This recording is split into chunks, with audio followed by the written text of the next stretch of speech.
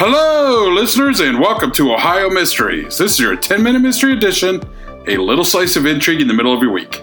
I'm your co-host, Steve Yoder, and with us, as always, is our storyteller and journalist, Paula Schleiss. Hi, everybody. Tonight, we're going back to 1898, the evening of October the 7th, and we're in the White House. President William McKinley, who was born in Niles, Ohio, and rose to power during a legal career centered in Canton, is in the first year of his presidency. And this night, he's socializing with guests at a party in the East Room. His wife, Ida, is with him, and her sister, Mary Barber, is in town. Ida and Mary were children of the wealthy and prominent Saxton family back home in Canton. They circulated among guests that included the political, religious, and military elite. And few probably noticed when President McKinley's private secretary slipped into the room and sidled up to the president. The secretary whispered in his ear, "Tragic news from home." The president paled, then whispered forcefully to his aide, "Mrs. McKinley must not be told." Ida was in frail health, to the point of almost being a recluse. She suffered a variety of chronic ailments and was vulnerable to seizures. President McKinley knew he needed the right moment to break it to her. Around midnight, after the guests had departed and Ida was relaxed and settled in, McKinley went to Ida and his sister-in-law, Mary. The news couldn't wait till morning, when it would certainly be bold-faced headlines all over the country. Their brother, George Saxton, had been murdered, shot to death. A suspect was in custody. President McKinley didn't need to say her name. He told Ida and Mary it was that woman. They knew who he meant.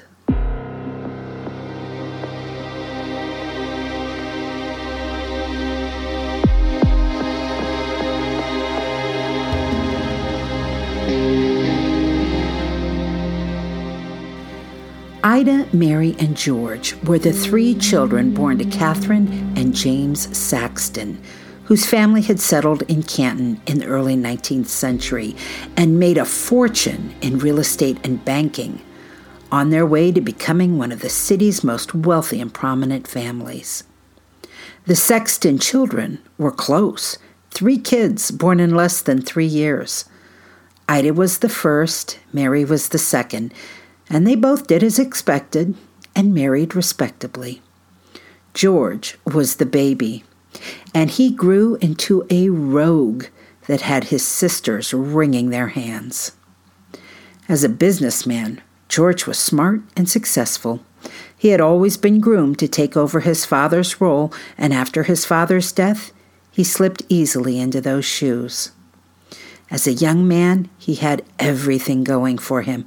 Not only a silver spoon in his mouth, he was charming, good-looking, smart, and a fashionable dresser. If there was a society party or affair, you can bet George Saxton was on the invitation list. George lived in the family mansion at 333 South Market Street. Even after his parents died, he remained there as the residence became the domain of his sister Mary, her husband Marshall Barber, and their children.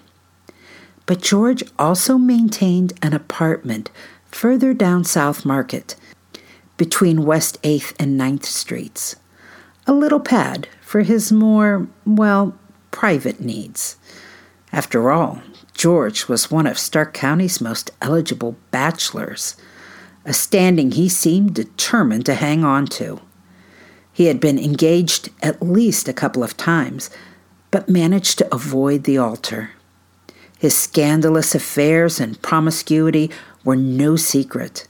After he ended his first engagement to a sweet and pious girl who died shortly after the breakup, the community decided she had succumbed to a broken heart, and George Saxton was forever after considered a scoundrel.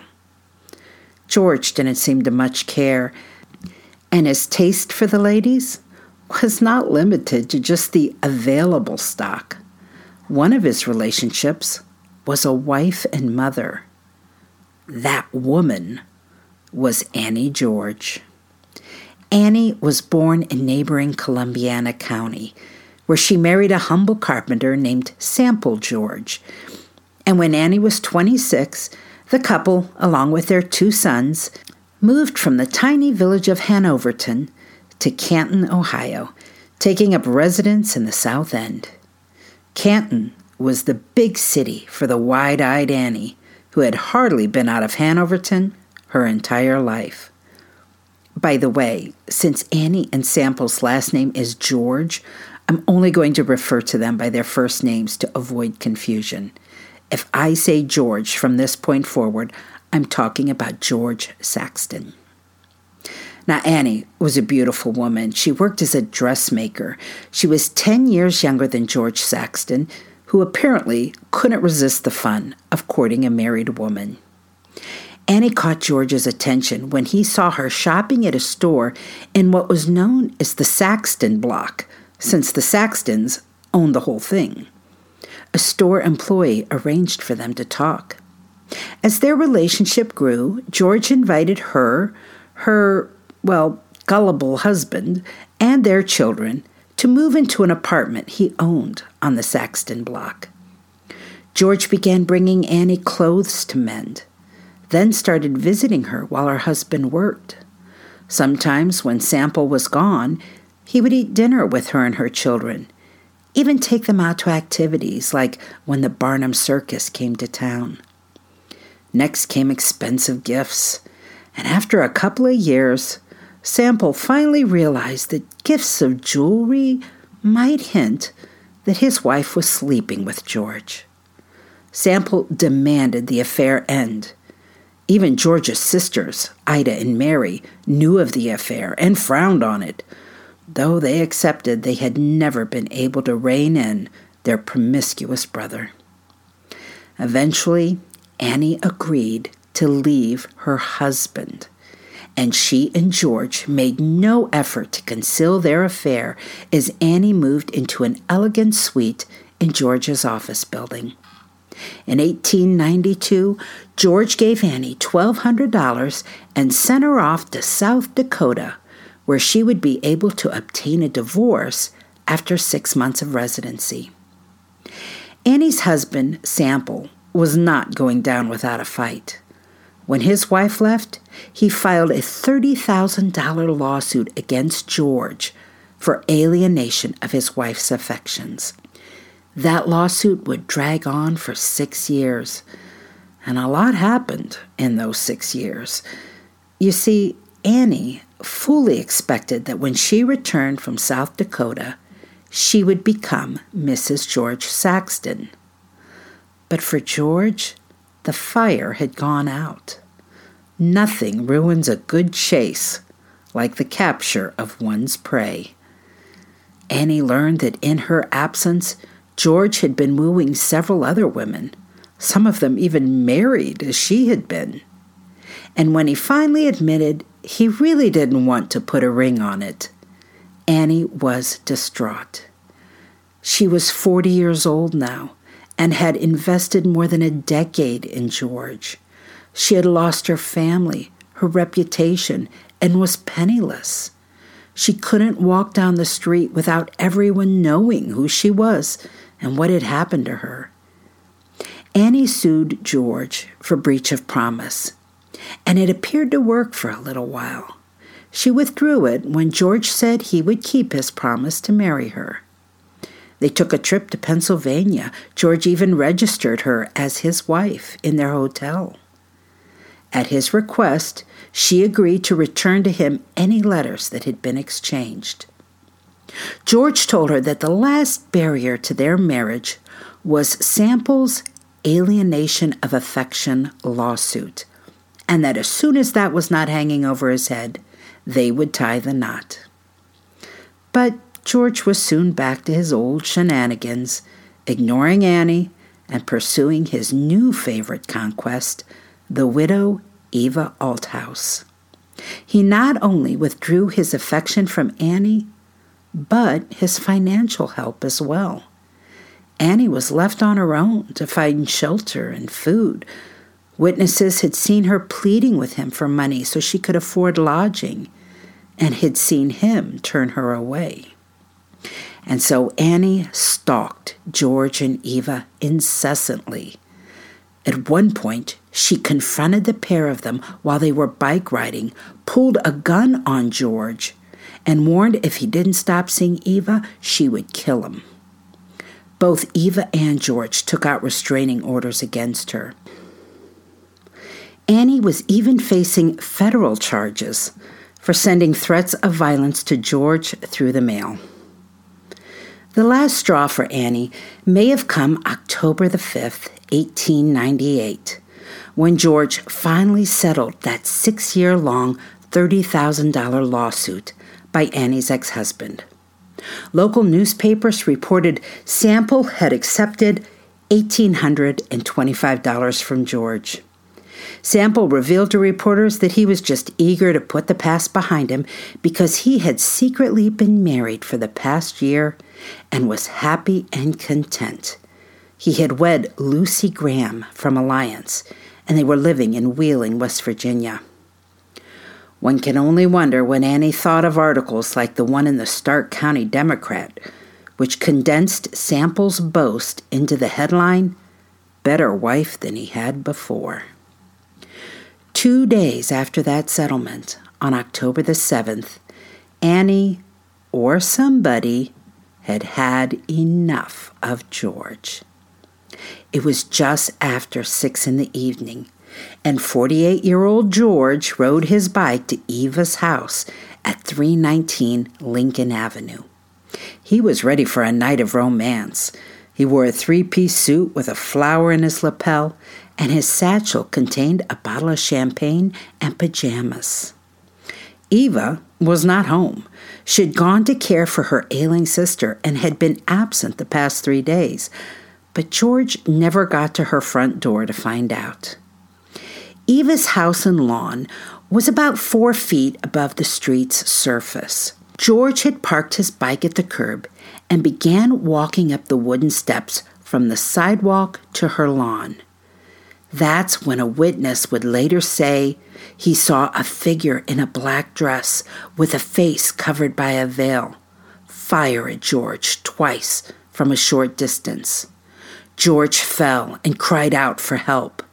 According to the witness, the assailant walked a few paces, then turned, went back to George, and fired 2 more bullets into his body before hurrying away. Police arrived to find George already dead. But detectives moved quickly. They knew exactly who they needed to question. Just 2 hours later, Annie was in jail and charged with George's murder. Clearly, they had good reason to suspect her. They knew all about the restraining order and the threats of violence.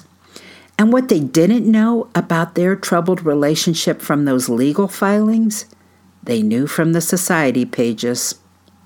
Annie had told her friends repeatedly that things with George were going to end in either a wedding or a funeral. Police needed some hard evidence. They found a streetcar driver named Rittenhouse who said Annie had gotten off the car on Hazlitt Avenue just before 6 p.m. Hazlitt is the route George would have taken to Eva's house. When detectives picked Annie up, her dress had burrs and pine needles on it, an indication that perhaps she had been slinking through some growth or underbrush. And police found a black residue on her hand, which they said smelled like gunpowder. But there was no witness that could verify she was the black-clad assailant who shot George. There was no murder weapon. And the timeline of Annie's day sort of gave her an alibi. She said she had left the room where she was boarding at 1516 West Tuscarora Street about 8 that morning. That's about 5 blocks from where Eva Althouse lived. Annie told the landlady she would return after supper, and she had supper at the Star Restaurant around 5:30 that evening. When police picked up Annie, she was at the home of a woman who said she had been there since 6:30. Not everyone agreed on whether she could have moved about the city as fast as those timestamps would have allowed her. Now, one of Eva's neighbors, Henry Durman, he was returning from a shopping trip when he saw George arrive at Eva's house, park his bike at the curb, and then advance up the steps to the lawn. He told a reporter when he heard the gun go off, "I said to myself, Saxton is getting it. We had all expected it in this end of the city, and I knew at once that Annie was carrying out the threats she had made so often." As a matter of fact, several neighbors testified to the very same thing, that when the shots rang out, they assumed Annie had finally killed George. The shooting happened when it was starting to get dark. The sun had just set a few minutes earlier. The neighbor, Durman, said he saw the shooter run from the scene, but didn't approach George right away because he was afraid of being attacked himself. So he took his groceries inside first, then walked back to Eva's house, struck a match, and looked at George's body where it lay along the slope of the lawn as it descended to the sidewalk. After Annie was arrested, a correspondent who had been long covering George's many newsworthy moments in Canton visited her in her jail cell. He recounted this exchange. "You remember you told me you would kill Saxton if he did not keep away from the Althouse place?" the reporter asked her. "Yes, I remember I told you that," Annie said. "And you remember that I told you that if you did, you would very likely be executed for it?" the reporter asked. "Yes," Annie said, "and I remember that I said I didn't care if I was." But Annie gave detectives nothing. As her interrogation began, she answered the first question by saying, "I will talk when the proper time comes." But apparently, the proper time never came because she never said a word, not so much as a no comment to them after. Not a word. In the end, all police really had was a motive, a very powerful motive, but just a motive. At the White House, the news of George's murder arrived in a telegram, which was whispered to President McKinley during that party in the East Room. When he finally conveyed the news to Ida later that evening, reports said she bore up remarkably well. The telephone was a young invention in 1898, but they had it available, and the president and Ida spent some time trying to talk to friends and family back home, collecting details. One news account, however, said the long-distance service was terrible and hardly worth the effort. The president and Ida left for home the next day to make funeral arrangements, and after George's body was released, he was laid to rest in the Saxton family plot at West Lawn Cemetery in Canton. Annie's trial opened on April the 4th, 1899. She cut quite a pose.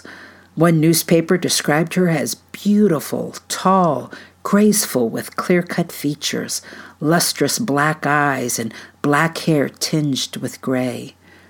During the trial, men sent bouquets of flowers to her at the defense table. Annie's 17-year-old son, Newton, went to the trial to support her. Her other son was younger and still in school. By contrast, the victim was not well loved, at least not by many outside his family. He had few male friends and had wounded most of the women who had cared for him. The greater Canton community had long seen him as a destroyer of families. Annie did not testify, and reporters said no one from the Saxton or McKinley families attended the trial nor released any public statement before, during, or after. And so the state leaned on Annie's motive for killing George, while her defense countered that the dead man had plenty of enemies. Annie's gambit had been that, regardless of whether the jury believed her innocent or not, once they heard the testimony of others as to how she'd been wronged, they wouldn't want to see her die in the electric chair. And she was right. Throughout coverage of the trial, there was a sense that everyone was on her side. Reporters portrayed her as a once innocent woman who had been plucked from a decent life by the wiles of a narcissist. George was the spider, Annie the fly. One article in the Stark County Democrat even mused that it was too bad George Saxton wasn't around to be tried on charges of defiling a home. Even Annie's ex-husband, Sample, who testified in the trial, refused to say a bad word about her. The trial lasted 22 days before it went to the jury. They deliberated for 23 hours before sharing the final word on this case. Not guilty. The crowd in the courtroom cheered. After the trial, Annie went on a public speaking tour, hoping to support herself. But it was a dismal failure. Editorials suggested that since she had gotten away with murder, she should just count her blessings and drop out of sight.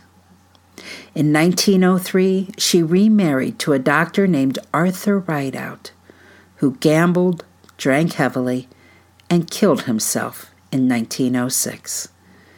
Annie ended up in New York, where she died of cancer in 1922 at the age of 63. She's buried in Brooklyn.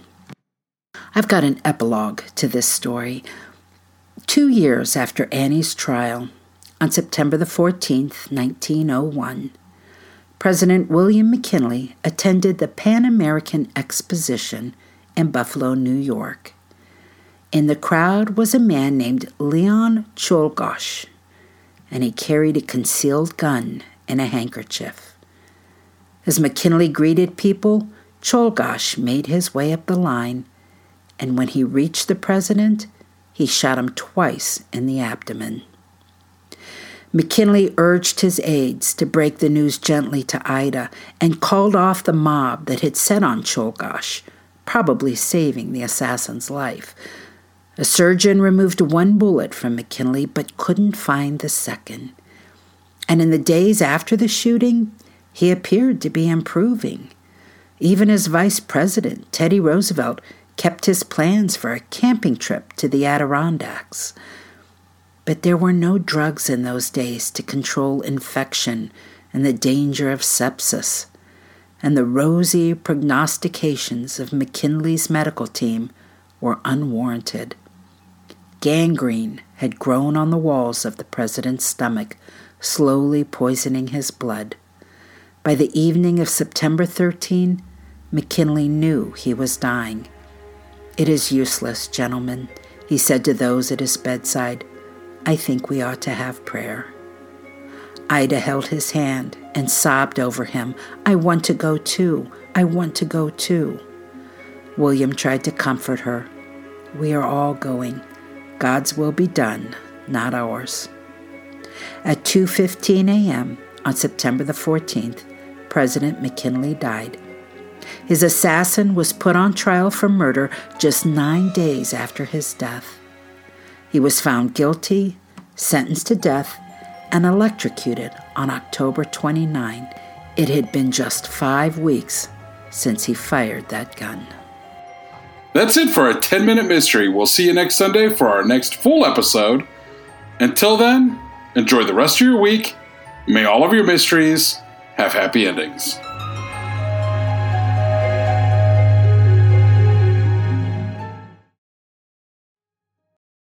The Korean War has sadly been known as the Forgotten War, but half a century earlier, the United States was locked in a bloody conflict in Asia that's been all but erased from the history books. Hi, I'm Alex Hasty, the host of Ohio versus the World, an American history podcast on the Evergreen Podcast Network. In our newest episode, we speak to experts about the Philippine-American War, America's first Asian counterinsurgency conflict. The heroes, the villains. We'll discuss President McKinley, Admiral Dewey, the vicious brutality of the fighting, and the scandals and war crimes that nearly sunk Theodore Roosevelt's presidency. Check out our show, Ohio versus the World, on the Evergreen Podcast Network for our new episode about America's most forgotten war.